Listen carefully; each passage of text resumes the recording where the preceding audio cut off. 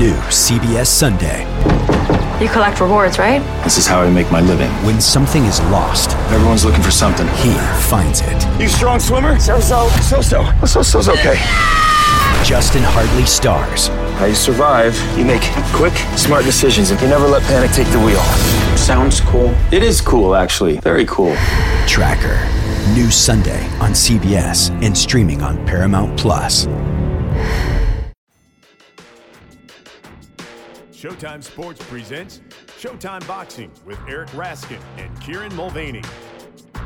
Hello and welcome to another edition of Showtime Boxing with Raskin and Mulvaney. I am Kieran Mulvaney and I am joined by my co-host with a background in boxing, journalism, podcasting and everything that is outrageously washed, Eric Raskin.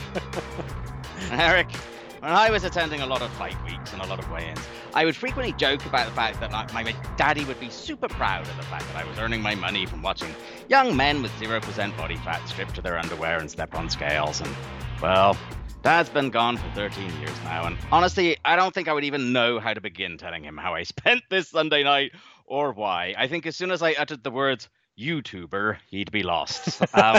Yes, we are coming at you right after Sunday's pay-per-view event, headlined by the 8-round exhibition between Floyd Mayweather and Logan Paul. We're going to talk about that card.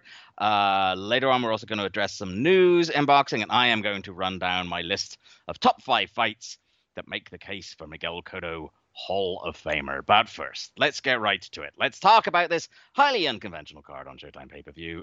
Let's begin with the main event.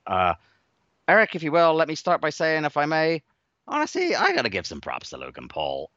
He got himself in incredible shape. He knew there was every chance that Floyd would whoop him if he wanted to, but he hung in there. He threw some punches. He took some punches. And yes, Floyd appeared to be half-assing it, and his timing seemed to be off. And he is 44 years old and 30 pounds lighter than Logan Paul, but still, I would have been out cold after 6 seconds. And I liked his attitude, Logan Paul's. I liked his whole, you know what, this is ridiculous. Life is crazy. What the hell am I doing here kind of vibe. And I think his brother seems to be an obnoxious little shit, but I found myself quite warming to Logan Paul. Oh no! A new Logan Paul fan has been born. I didn't say that. You just became officially the world's oldest Logan Paul fan, if you are a Logan Paul fan. I was a Logan Paul fan. All right, you're accepting of Logan Paul to some degree. Indeed, within the right context. Okay, I guess I would sum it up with what Floyd said after the fight. He's better than I thought he was. I think that's fair to say. He was competent, Logan Paul. We'll be talking in a few minutes, I'm sure, about Chad Ochocinco or Chad Johnson, whichever name you choose to use for him. Relative to a boxer like that, You can see there's a huge difference in what Logan Paul brought to the table. This was basically kind of a real fight. It was a weird fight. It was a physical mismatch and an experience mismatch in the opposite direction. It was not a standard boxing match, but it did resemble a boxing match, and there were strategies being employed, and there were some swings of momentum. It was like the first 2 rounds, I gave them both to Logan Paul because he was outworking Floyd, who was, as they say, downloading, gathering information, deciding when Paul was tired enough for him to attack. And then around the 3rd round, Floyd started doing that. And so I guess it was a tale of sort of 3 fights. First 2 rounds, Floyd not doing much. Logan Paul, much like Conor McGregor in the early rounds, appearing to have success that wasn't really success. Then you had rounds 3, 4, 5, kind of fun. I was surprised how entertained I was watching Mayweather start to do his thing offensively as Logan Paul got more and more tired. And then you had rounds 6 through 8 when they just sort of settled into a rut of lots of holding, and Floyd was no longer pushing so hard to do much damage, and you were just kind of rooting for it to be over. That was sort of the sequence of events for me. I went, but those middle rounds, just as Floyd said of Logan Paul, he's better than I thought he was. Those middle rounds, the fight was more entertaining than I thought it would be. Yeah, and following on from that comment, I'm going to leap straight to, actually, we've got a few tweets of the week. They're all basically the same thing. And there's a sequence from our good friend, he doesn't know that he's our good friend, but we like him, Brandon Lee, who started off by tweeting, 0-1 versus 50-0. LOL. Then he followed with like a couple of updates, like, oh, here we go. Right, Mayweather's about to like throw some punches now. And then he finished with, all right, I'm over it. With about 2 rounds still to go. And then there was another tweet from somebody I don't know, but was retweeted into my timeline from Grabaka_Hitman. If Floyd isn't going to brutally KO his hilariously overmatched opponents, I don't see the point in these things. And, you know, I was like, kind of, part of me was a little pissed at Floyd for like letting him last the 8 rounds, because I'm like, oh, this is just going to encourage all of them. They're all going to come out of the woodwork now.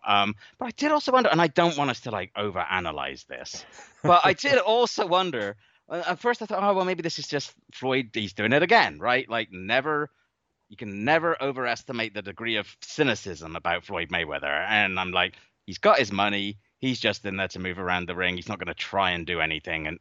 But then I also thought, and especially listening to him talk, I thought, even watching him, he was missing some punches. And I thought, maybe age is catching up to Floyd Mayweather a little bit. His timing looked a little bit off. And maybe he did actually want to slap him around a bit more and found that he couldn't. Again, don't want to overanalyze this, but these are the thoughts that went through my head. We are podcasters. Overanalyzing is kind of part of the job description, especially with a fight like this. You know, we're supposed to try to read something into it here and figure out something to talk about with this, which is certainly not the usual serious boxing match that we analyze an appropriate amount. We kind of have to overanalyze this to some extent. And I have the same questions that you do about Floyd. Could he have done more? I'm not so sure he could have. He is a remarkable athlete for a 44-year-old. Not that far removed from the last couple times that we saw him in an exhibition fight or a Conor McGregor fight, which was sort of half an exhibition. He's not washed. Like, I wouldn't say that if you put him in with a good young fighter, he has no chance. Right. He didn't look like that to me, but he's clearly not what he once was. And you're right, the timing wasn't quite there. But also, he's in with a guy 30-something pounds heavier than him. It might be that no matter how many times he hits him flush, as long as Logan Paul was in good enough shape to not get completely exhausted, which I guess turned out to be the case. It seemed he was getting on his way toward complete exhaustion, but it never quite got past that point of no return, and he hung in there and managed to go the 8 rounds. I don't know if there's much that this version of Floyd could have done to stop a competent 190-something pound fighter like Logan Paul. So I don't really look at this as I'm disappointed in Floyd for not stepping on the gas. Paul was holding him a lot down the stretch, and I'm not sure there was much more Floyd could have done to get him out of there. I was going to ask you how you thought Floyd looked compared to the last couple of times that we saw him. And it seems like you're focusing on that the timing wasn't quite there. It's going to be diminishing returns the more he keeps, if he continues doing this, which Brian Custer was asking him about afterwards, and he didn't quite give a clear answer. At some point, I think this fight shows you that at some point, the right mediocre opponent might be too much for him. But he's not there yet. He's still got enough left to look in total control against a guy like this, I think was the key. Yeah. I never sensed that Floyd was worried in the least that he wasn't going to be able to get through these 8 rounds and pretty much do what he wanted to. Oh, no, absolutely. He was obviously completely comfortable in there. I think it was just a question of whether he would have liked to have done more. And Floyd, among many other things, is smart. And Mike, you talked about, whether he would do this again, and he didn't quite answer that. There's certainly that cynicism in him that, my God, if somebody's going to throw money at him to just walk around the ring and not get hit by a guy, he's up for it. But at the same time, he's got that pride, I think. And I think that if he feels, God damn, I didn't quite have it in there, he's probably not going to take the risk of embarrassing himself, would be my guess. And if he's going to do an exhibition again, it might be a Big Show rematch or something like that. Yeah. It seems, especially if he is successfully holding on to his money, which by all accounts he is. I haven't heard anything about him being in any trouble in that regard. I sense that he's doing this more for a desire for the spotlight and even maybe a little bit of a desire to just get in the ring. Rather than, the reported $50 million plus that he's making for this. I don't think he needs that, and I don't think that is what keeps him coming back. I think it's sort of like the situation intrigues him, the attention intrigues him, and so if another fight comes along where those things are in line, he might do it. But yeah, I'd be curious if he'll like sort of watch this back and say, boy, I don't really like watching that guy in there who is a B-level version of the Floyd Mayweather that people remember.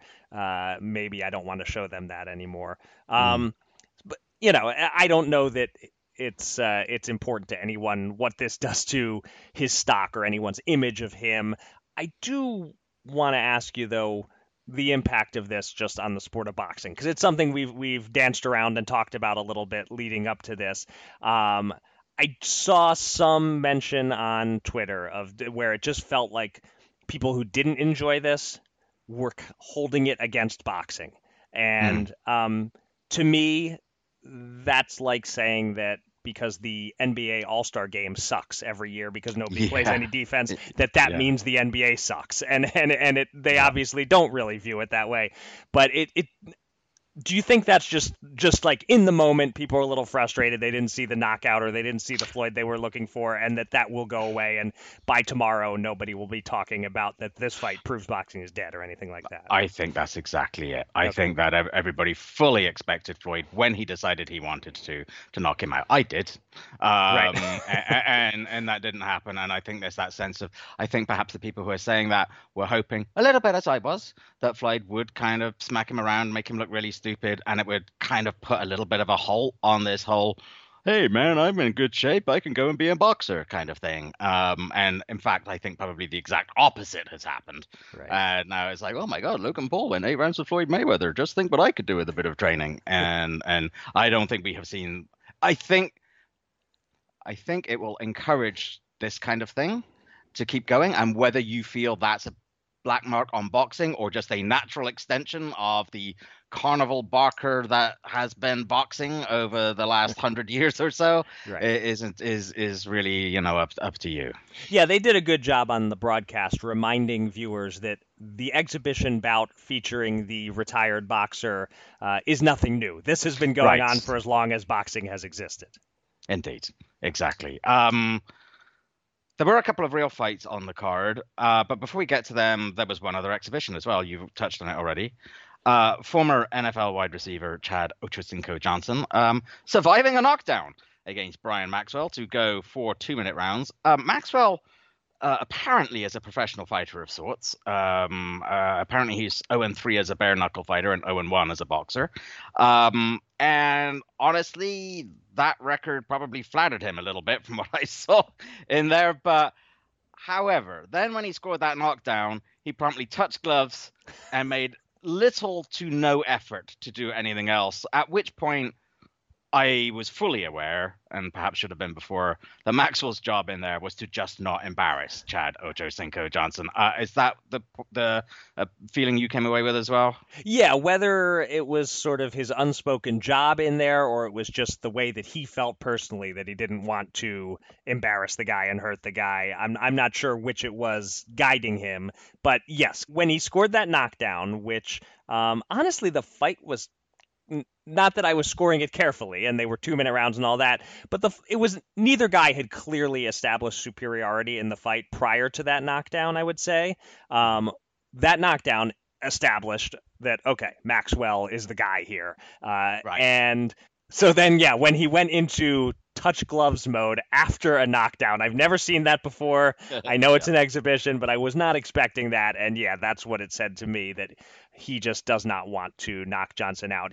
That knockdown gives him the bragging rights that he's looking for to claim that he, quote unquote, won the fight. And that's all that he needed out of this. But again, there's a real gulf between a guy like Ochocinco-Johnson trying boxing and what he looks like doing it, how uncomfortable he is in there, how bad his technique is. He was trying hard, but was tiring by the second round, and these were 2-minute rounds. Just the punching technique was terrible. The difference between him and a Logan Paul is really striking. And then, of course, there's still the difference from a Logan Paul to a real cruiserweight fighter Right. and what they look like. So, it was sort of interesting to just put it all on display for some casual fans and see these various levels of it here. If we're talking about overanalyzing, I feel like we may have already gone on too long for the Chad Ochocinco Brian Maxwell fight. But and although we didn't mention the great line from Chad Johnson that he lost his virginity tonight, so there's and he thinks he's ready for Conor McGregor. Yeah, I'm not ready for that, but he might be. No. I really was starting to like the fact that he said in advance that he didn't want to be anything that he isn't, that this was basically a bucket list item, and that his main goal going in was to not embarrass the people who had worked with him and trained him. And I thought, you know what, that's fantastic. Good for you. I'm fully appreciative. And I thought, you know what, okay, your technique's horrible, but you know what, for a 43-year-old complete novice, good on you. And then he went and said that, and that was the end of my feels about that. So there you go. Okay. All right, we had a couple of real fights. We did. Although one of them, was it really a real fight? Badou Jack was scheduled to face Jean Pascal for a light heavyweight belt in a rematch of a fight that Jack felt sure he'd won. But if Badou Jack didn't have bad luck, he wouldn't have any luck at all. and as we've discussed, and we'll talk a little bit about later, that went out the window when Pascal tested positive for every PED known to humanity. Jack found himself in against unbeaten but untested and honestly unworthy Dervin Colina. Colina was deducted the point in round 2 and another in round 3 for his Henry Akinwande tribute act. And then Jack knocked him down, I think it was 3 times in the end. I kind of started to lose count.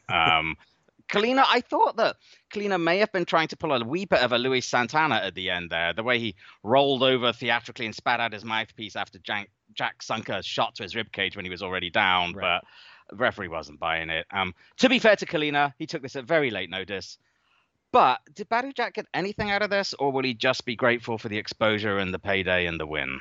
I think the latter. I don't think he got anything out of this other than exposure, payday, another win on his record. A little activity getting in the ring, but Colina just wasn't on his level. I'm not sure who the 15 guys Colina beat to build up that record, who they were, but Ryan Maxwell, Chad Ochocinco, could well be. Yeah, it's interesting about the way that it ended with him sort of doing that act.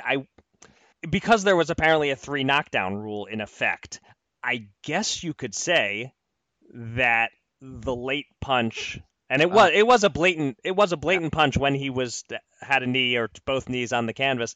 I guess that it didn't count because the fight was already over once he touched down a third time. I'm not sure if that's how the referee was interpreting it, or if he just decided, I'm going to ignore this extra punch.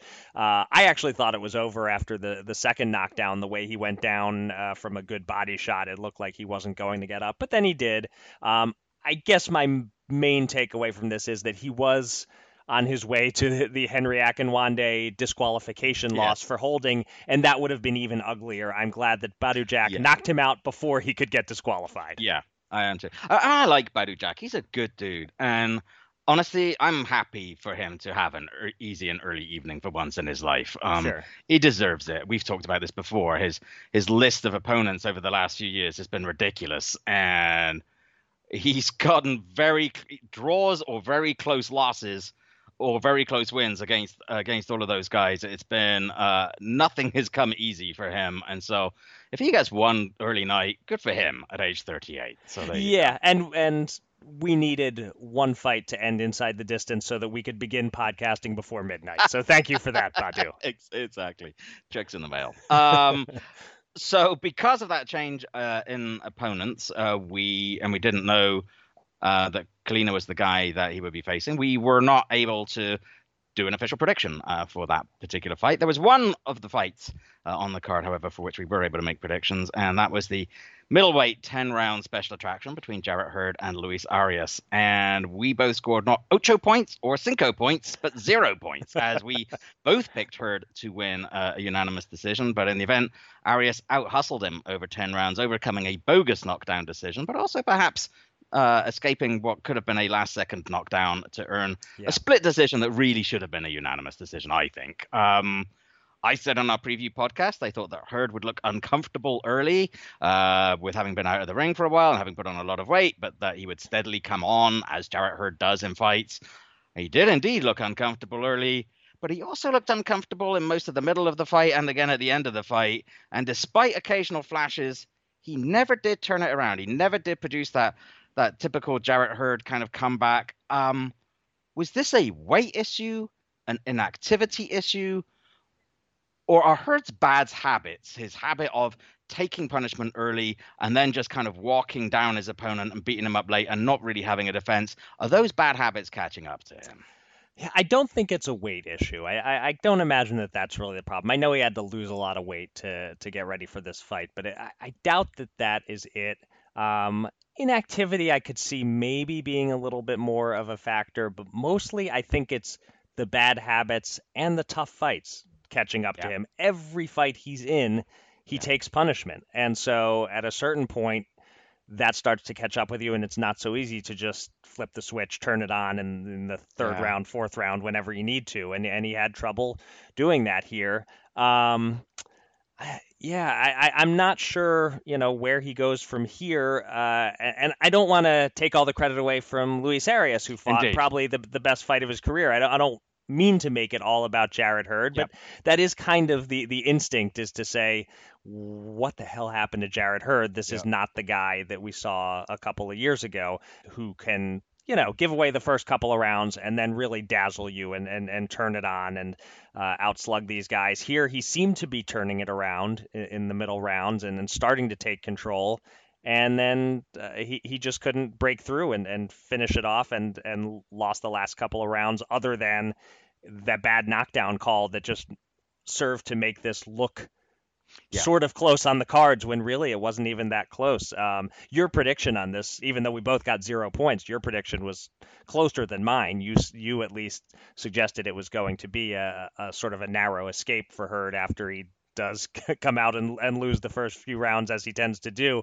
I thought he would win this one convincingly, just because my perception of Arias was as a guy who just can't get it done at this level. Yeah. And I was also ultimately far too dismissive of Luis Arias. And you're right, we actually need to give him credit for the fact that he came in here with a game plan, knowing exactly how Jarrett Hurd fights and turning that against him.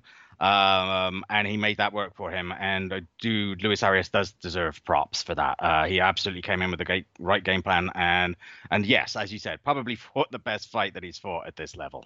Yeah. And also let's give him some credit for overcoming just a weird fight with lots of starts and stops, because there's rain blowing into the ring and he's slipping on the logos and they're calling timeouts, and certainly that wet logo from the rain was the reason that he suffered that official knockdown. Come on, someone's got to jump in the ring and pour the soda on the ring, the Jay Larkin technique. Come on. But yeah, I mean, he was just dealing with all sorts of distractions and issues, and then you're coming to the end of the fight with that bad knockdown call swinging at least 2 points away from him if you scored it 10-9 for Hurd, because you didn't totally buy the knockdown or you thought he lost the round otherwise. Possibly a 3-point swing if you made it a 10-8 round for Hurd. It was just really unfair, and I was quite concerned that they were going to give the decision to the wrong guy. Let's tip our cap to the judges in Florida who actually got this one right and gave it to the underdog, the non-house fighter, etc. Ultimately, I guess tip my cap to 2 of the 3 judges, since it was a split decision, but they got the right guy.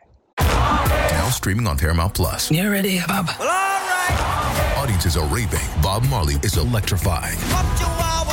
It's the feel-good movie of the year. You dig? Bob Marley, One Love. Rated PG-13. Now streaming on Paramount Plus. Paramount Plus and the National Park Foundation present A Mountain of Zen. This Earth Week, you can live stream 7 national parks for 7 days on Paramount Plus. Paramount Plus, official streaming partner of the National Park Foundation. Indeed. All right. That will do it for that pay-per-view card. Let's move on. Not much else going on in the world of boxing either this weekend or next. We have one other fight to review and one to preview. In England this weekend, Daniel Dubois bounced back from having his orbital bone broken during defeat by Joe Joyce to smash Bogdan Dinu inside 2 rounds and move to 16-1 with 15 KOs. And next weekend, super featherweight contender Shakur Stevenson returns with a bout against Jeremiah Nakatila from Virgin Hotels, Las Vegas. Eric, any thoughts on either of those? Yeah, I'll hit Dubois first, if I may quote myself from last week's podcast. I said, first fight back, I think he wants a KO1 or KO2 if he can get it, and probably he can. KO2 is my best guess here, end quote. So more important than a shout-out to Daniel Dubois, shout-out to me. Nailed the exact round. I know that feeling. I know it well. It's a great feeling. It's great. It's good that you've got like that starter of getting the correct round. It's really great when it means something. I was just going to say, wasted it on a fight that doesn't count. Yeah, but that's okay. You'll get there. You'll get there. Yeah, I'll learn. Actually, I can't say it didn't count because I did bet this one, sort of. Even better. Okay. Although I didn't do the KO2 exactly bet. Wish I had, but I took a safer bet on the fight to go under 3.5 rounds at even money. That was kind of a bad line. I think the over-under should have been more like 2.5, really? Right? Yeah. So anyway, not a lot to say about Dubois, except he looked like himself. He wasn't gun-shy. But I wouldn't expect him to be against Dinu, who presented zero danger, as we discussed beforehand.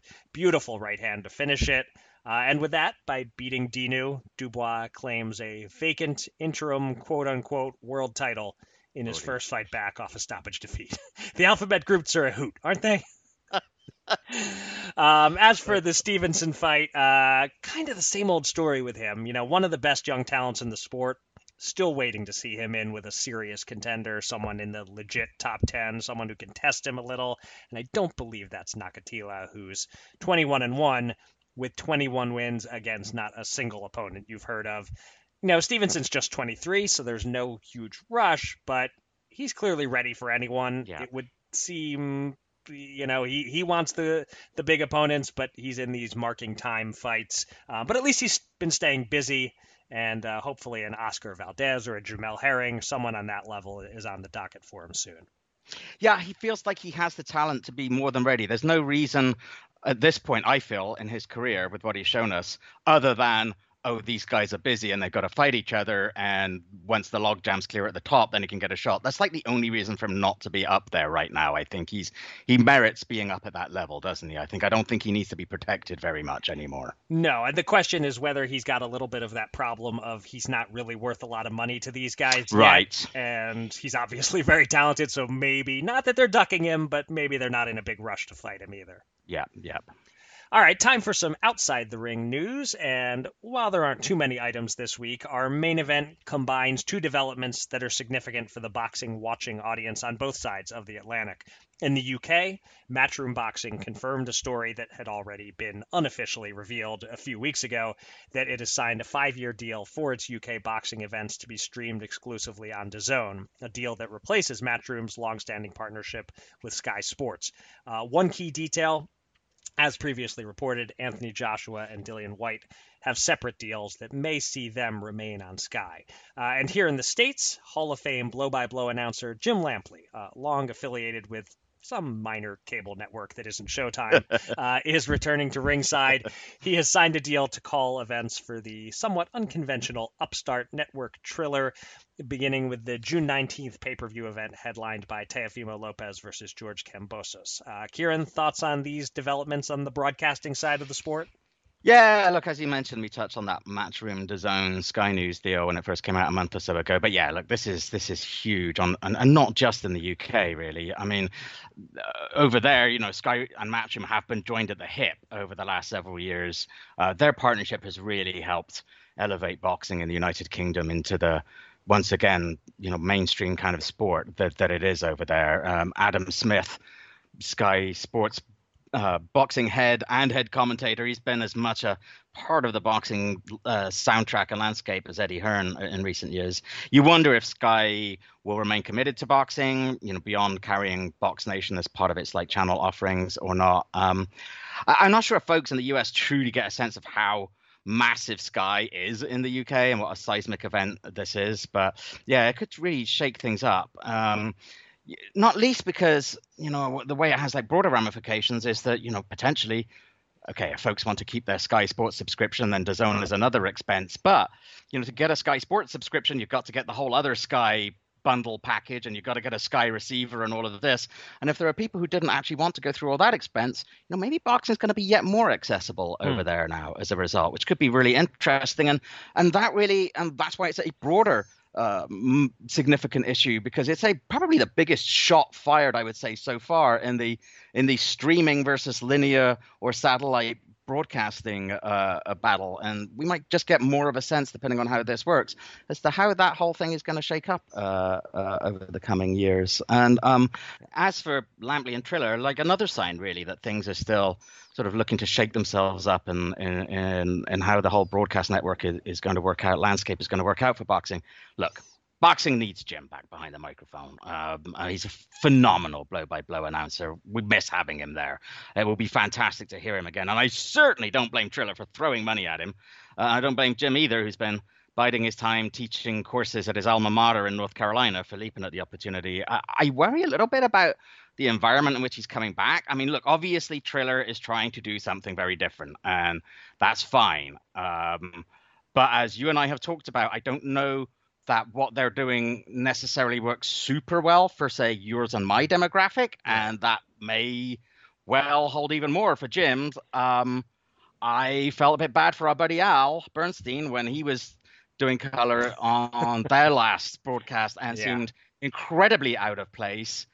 Obviously, Jim's been brought on to be lead broadcaster, but I hope that this signifies that maybe they're thinking, okay, this time we've got a serious boxing event as our main event, so maybe we need to tweak it a little bit more so we do still appeal to the hardcore boxing fans and we're not just doing this thing, because otherwise I think that's a waste of Jim.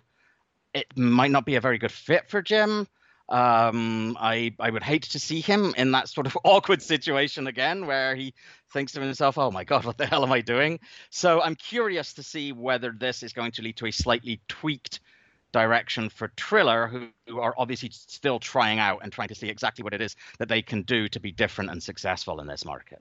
Yeah, and when you were just starting there, you said something to the effect of looking forward to seeing Jim back behind the microphone, and I swear in my head for a second I heard looking forward to seeing Jim Bag behind the microphone, and I was like, interesting take, but sure, why not?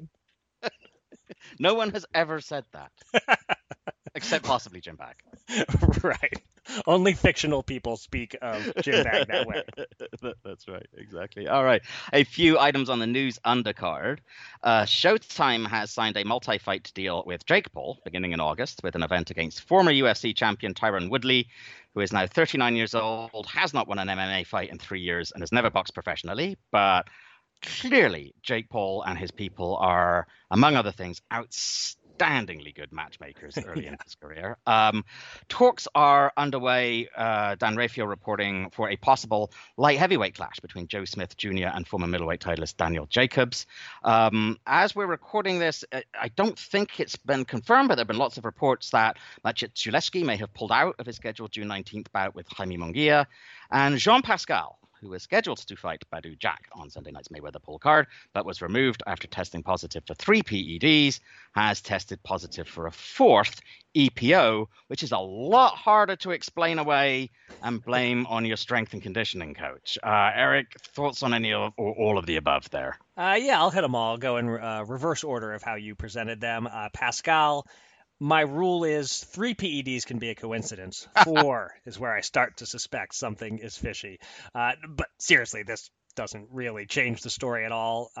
If we found out now that there was actually one more body in Jeffrey Dahmer's freezer, it doesn't really shake up the narrative. Munguia Zulewski, man, Munguia just can't catch a break here. Very mysterious the way Zulewski is reportedly pulling out, but giving no reason why. We'll keep an eye on that. I assume they'll find somebody for Munguia to fight. Smith Jacobs, I like that. Even though he's given up some size, I think I would make Jacobs the favorite there, but it's a very competitive fight on paper. And Jake Paul versus the latest aging MMA fighter. Paul has found a lane that's working, so he's sticking with it. And it's Showtime. as we've discussed, it's for a different audience than this podcast is primarily for, so I'm not sure how much time in the weeks ahead we're going to spend talking about this Jake Paul fight. But our friend Patrick Connor had a tweet about this that I thought pretty well hit the nail on the head. He wrote, "Not really my thing, though I'll probably watch, but in the context of larger boxing conversation, had it taken up a Showtime boxing slot, maybe there'd be more sense to the outrage. As is, I guess let its success or lack thereof speak for itself, buy or don't." Well said there, Patrick. I have nothing to add, really. It's not taking up a Showtime date or Showtime money that could have gone to other fighters. It's on pay-per-view. As Patrick said, buy or don't. Yes, I've never really quite grasped that line of argument, which is, God, this is a terrible fight. And B, I can't believe it's on pay-per-view, which crops up every so often. Right. And that is say what you want about pay-per-view, and there's lots to be said against it. You buy it or you don't.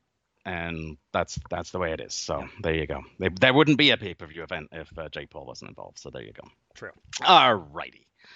Top 5 list time. Yes. And it is you're excited about this. Oh dear, don't get too excited. It's my turn to answer the challenge set down for me last week by Eric. It is the ultimate dreamy challenge for someone like me, or indeed specifically me. As Eric noted, Miguel Cotto just missed out on being inducted into the International Boxing Hall of Fame at the first time of asking. So Eric, you asked me, as the official life president of the highly unofficial Miguel Cotto fan club, to provide the top 5 list of Miguel Cotto fights that I would present to somebody who didn't know anything about him to make his Hall of Fame case. I joked that it might have to be a top 40 list, but you'll be pleased I think to you know. said top 47 or however many wins he has. Apparently including all his losses as well. But okay. You'll be pleased to know that that isn't what I've produced. Okay, good. I have, however, decided to cheat right out of the gate, because I figure if I can't cheat with this topic, when can I cheat? Okay. So, the specific way in which I'm cheating is that my number 5 is a 3-way tie of bouts. So what have you... Pleased to see that you've taken that in the spirit I was anticipating. I guess it could have been a 36-way tie or whatever. It could to get have every been. fight in there. So I should appreciate that you limited yourself to only a 3-way tie. That was Plan B, and it came during a period when Cotto was establishing himself as a bona fide championship level fighter. And these 3, I put them together partly because they all have a strong personal element to them.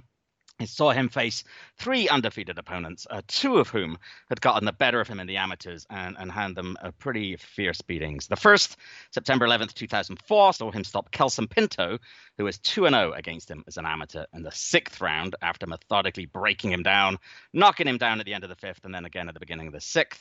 The second, on June 11th, 2005, was against the last man to defeat him as an amateur, Muhammad Abdullayev, who beat him in the Olympics and then went on to win the gold, but was no match for him as a professional, as Cotto hammered him, closing his eye and stopping him in the 9th. And the third, against fellow Puerto Rican Carlos Quintana on December 2nd, 2006, saw Quintana retire on his stool after a body shot.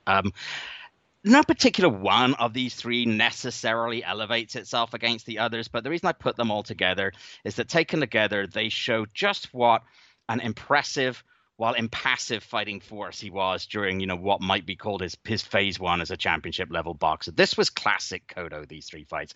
Chin tucked, head forward, bouncing on his toes, working steadily behind a stiff left jab, and that crippling left hook to head and body.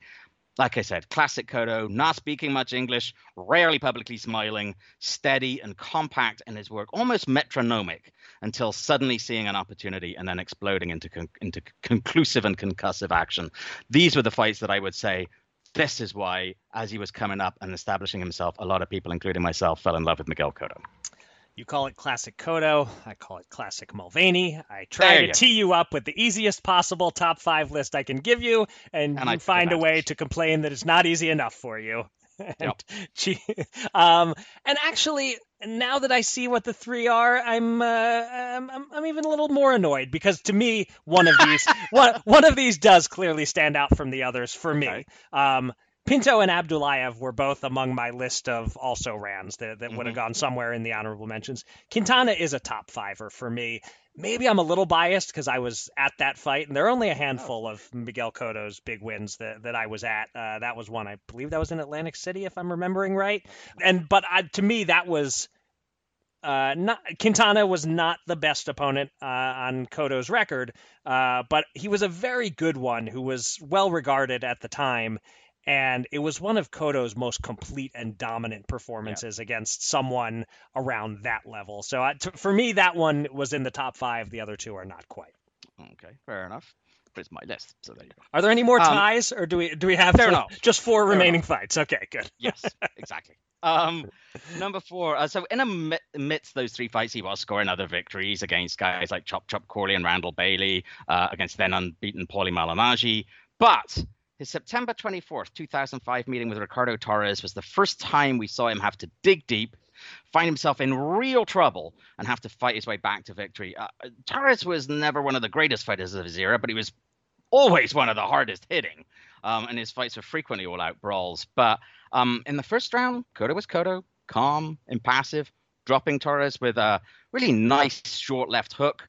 But the first sign of danger came late in the first one. Torres' right hand splayed Cotto's legs a little bit. And then early in the second, Torres attacked and had Cotto in all kinds of problems for the first 2 minutes and change of that round until he finally put him down. Somehow Cotto was the one who actually finished the round a little bit stronger, and he won the third. In the fourth, he put Torres down with a body shot. Then Torres came roaring back again in the fifth, and Cotto needed to sort of find that reservoir again, which he did, dropping Torres in the sixth, and again one last time in the seventh. Torres unable to beat that count. He pretty much had things his own way, Cotto, in his professional career up until this point. This showed us that he could be hurt, which was interesting, but also that he had the wherewithal to fight his way back to victory. And this was really the fight, I think, that marked Cotto down as an entertainer in the ring, as well as a very good technician.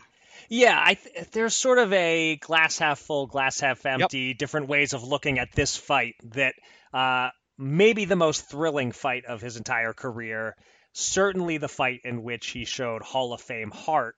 You could look at it the other way, though, and say Ricardo Torres was a good fighter, a dangerous fighter, not a great fighter, and Cotto had to go to hell and back to beat him, that it's a bit of a mark against Cotto in terms of whether he was truly a Hall of Famer in terms of skill and ability, the fact that he struggled this much with Ricardo Torres, but also, a big puncher catches you, it can happen to anyone, and he did gut it out and come back. This was also in my top 5, despite sort of the mixed feelings about it.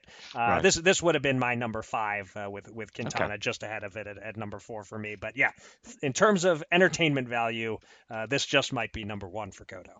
Indeed. My top 3, spoiler alert, are all from one location, because any accounting of Cotto's greatest hits has to include his residency at the world's most famous arena, Madison Square Garden. And coming in at number 3, June 9th, 2007, TKO 11 over Zab Judah. It came just as he was really, I think, building to his peak. Cotto at this point was peak Cotto, I think, and he was beginning to establish a body of work and a way of working in the ring was beginning to make it feel as if this was a guy who could be on his way to the very top of the pound-for-pound rankings. Of course, within a year, he'd come up against Antonio Margarito and perhaps Margarito's tainted gloves, and it got derailed for a while. But this win over Judah, I thought it was skillful, it was powerful, it was exciting, and it was in front of a packed and extremely loud Madison Square Garden crowd that would become something of a trademark of much of Cotto's career down the stretch. Judah started pretty well as Cotto adjusted to his hand speed and southpaw stance, but at this stage in his career, Judah tended to start pretty well and then not necessarily finish very well. The Puerto Rican really began breaking him down around round 4. Round 8 saw him seemingly on the verge of a stoppage. Round 9 saw Judah take a knee in the corner. Round 11 saw the referee finally step in. This was exciting, but ultimately just a very impressive and dominating performance by Miguel Cotto, I thought this was the epitome of Cotto at his destructive peak, I think. So I was part of that very loud crowd at the Garden that night, although I was trying my best not to be too loud as I was sitting on press row. But this is an interesting one in terms of how to regard it. Obviously, Judah was another very good fighter, not quite great, certainly higher talent level than a Torres type. My recollection is that Cotto struggled a little more in this fight than I expected him to, even though he did come through, and also that he got away with some low blows that helped him turn the fight around. So while I won't object to this being in the top 5, I see the case for it. It wasn't quite a top 5 for me. To me, this was one where he was ready to grab the torch and become one of boxing's headline superstars, and came up a little short of my expectations that night. Although, again, on the record, you look at KO 11 Zab Judah, it is certainly a strong win in terms of just putting it on his resume. All right. We return to the Garden for number 2, and there are asterisks of sorts on both number 2 and number 1, but still. The date here, June 7th, 2014, is the last of his fights on the list. It is officially KO 10 Sergio Martinez.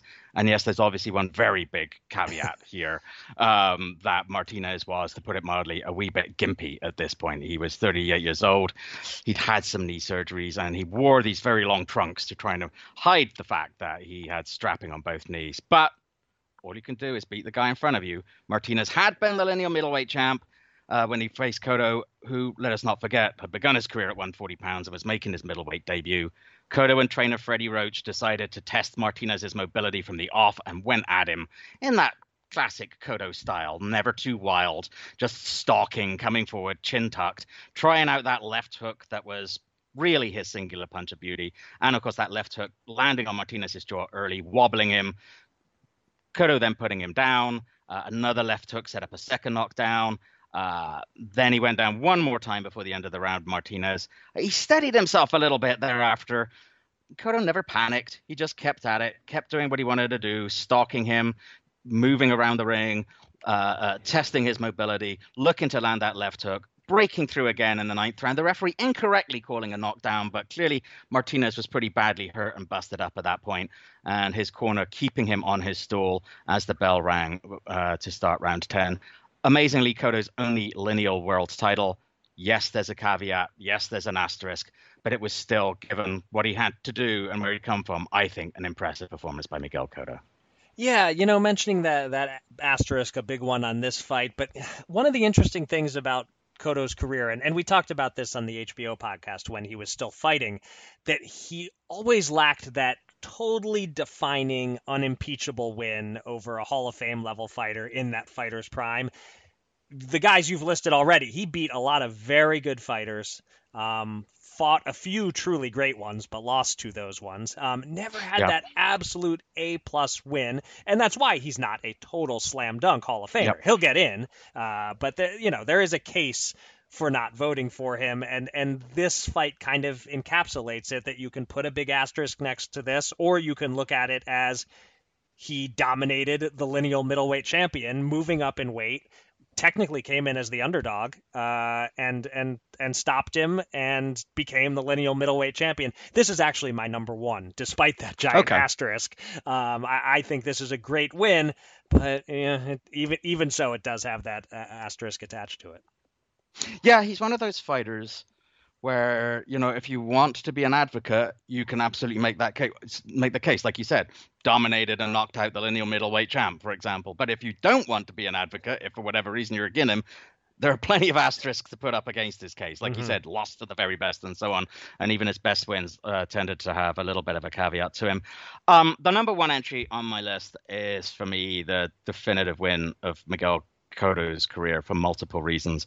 It's his TKO 9 revenge over Antonio Margarito on December 3rd, 2011, again at Madison Square Garden.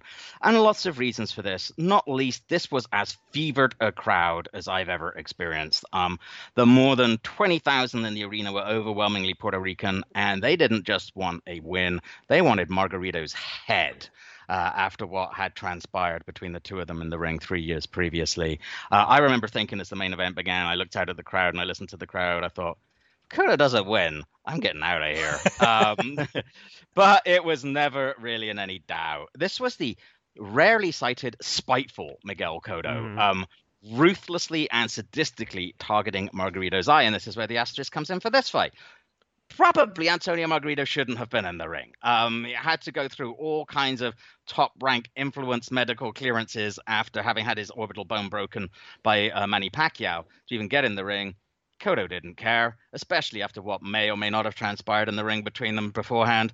And he just absolutely targeted that eye ruthlessly, completely focused on it, had it closed by about round 3 or 4. Margarito was mostly reduced to mugging and making faces and beckoning Cotto on. He claimed he was coming on at the end, but I really don't think he was particularly. That first fight with Margarito had sent Cotto's career sideways for a little bit. This was the one that sort of enabled him to get back on his feet, to slay his white whale, if you will.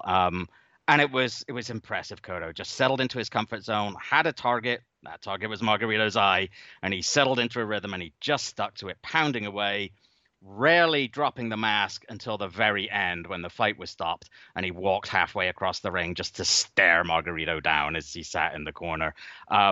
Afterwards, fans were dancing in the street, waving Puerto Rico flags outside the Fight Hotel.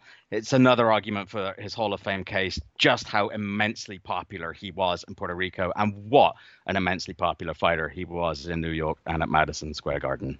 Yeah, if he has a defining fight, it's either this or Sergio Martinez. It's kind of like which asterisk bothers you more and which one do you think of as his greatest triumph. One, the Martinez fight is more meaningful in the sense of claiming a lineal title. This one was more meaningful in every emotional sense imaginable and just what it meant to Miguel Cotto. Again, it's another one of those where it's kind of like, did he slightly underachieve what maybe the expectations for him were going into this fight, given how compromised Margarito obviously was? He just doesn't have that perfect, unimpeachable win on his record. Yeah. But look, I'm not the Miguel Cotto fan that you are, but I am a Miguel Cotto fan. And on this night, I feel like almost everyone had to be a Miguel Cotto fan. It was so clearly babyface versus heel in this one, and the babyface prevailed, and so it was very satisfying. Yeah, and so a few in the honorable mentions category. One that I'm guessing you might have in your top 5 was his win over Shane Mosley. Yep, that's the other one that's in my top 5, yep. Yeah, which you could certainly make the case was his best win, coming as it did against an opponent who's beaten him to the Hall of Fame. I have it slightly outside because I thought he was winning comfortably early and then allowed Mosley to come back into it before Cotto adjusted again, and I thought, sealing it down the stretch. You could argue his middleweight defense knockout of Daniel Geale, his stoppage of a younger and then undefeated Yuri Foreman to win a 154-pound belt. And then for me, a personal favorite, his early-ish career fourth-round knockout of Victoriano Sosa in 2004. Sosa just gone the distance, actually, with Floyd Mayweather. This was the reason I put this on here. Partly, it's the first time I sat ringside for one of his fights. For a previous one, I'd been up in the bleachers. This was the first time I was in the press section, and that was the time that I thought, oh my God, I just love this fighter. Watching the way that he methodically and brutally just beat up and broke down Sosa. And Miguel actually told me many years later that was actually a pretty brutal fight, that Sosa was bleeding from his mouth really badly and he kept spitting blood in Cotto's face during that fight. As Ricky Hatton always said about boxing fights, they're not tickling contests. They are not. So the Mosley one, as I said, was in my top 5 because on paper it's his best win. Just in terms of beating a Hall of Fame fighter. Close, but I wouldn't quite call it controversial. Right. It was a little underwhelming in the sense that I recall Cotto basically did it with the jab and won a boxing match. It never quite opened up and showed all he could do in that fight, but he did enough to narrowly beat Shane Mosley before Shane Mosley was totally washed. So that to me is a top 5 win. I think you've mentioned pretty much everything else on my honorable mention list, except I would throw Justin Juco in there just because it was only Cotto's 10th fight. And he was taking on a guy at the world title challenger level in his 10th fight. And really, when you look at his whole resume, it's impressive how much he got done before that first Margarito fight that kind of derailed him. The first 7 years of his career, from age 20 to 27, it is just one quality name after another. Again, no A+ name in there, but a lot of B+, A- that he went through on his way to the top. Yeah, I remember fight week in Las Vegas for that first Margarito fight. I just sort of remember him doing a sit down with some media, and I just remember thinking during that fight week, because I thoroughly expected him to beat Margarito. I thought he was just a different class of fighter. I really thought, based on what he'd done up to that point, I thought he was just going to go on and be one of the top pound for pound guys. And really, that first Margarito fight, he was never quite the same again. And it's certainly for those first couple of years afterwards, definitely at best sent him sideways, I think. That Cotto of 2005, 6, 7, he was a very, very impressive beast. Yeah, and we'll never know, had what happened in that first fight against Margarito not happen, we'll never know if Miguel Cotto would still have 0 tattoos today. That was what led him to start getting tattoos. And once he started, he did not stop. Yep, when you watch those early fights and he has 0 tattoos and head hair, it's very different looking Miguel Cotto. Yep. All right, that will do it for another edition of Showtime Boxing with Raskin and Mulvaney. We will be back next week with 2 podcasts, a quickfire edition that will drop on Sunday night, in which the legendary Jackie Callan will join us to look back on episode 2 of the Showtime documentary series The Kings. And then on Monday morning, we'll return with our regularly scheduled programming, featuring our preview of the June 19th Showtime Championship Boxing show, headlined by Jamal Charlo against Juan Macias Montiel. Until then, thanks for listening, be safe, be kind, and be well.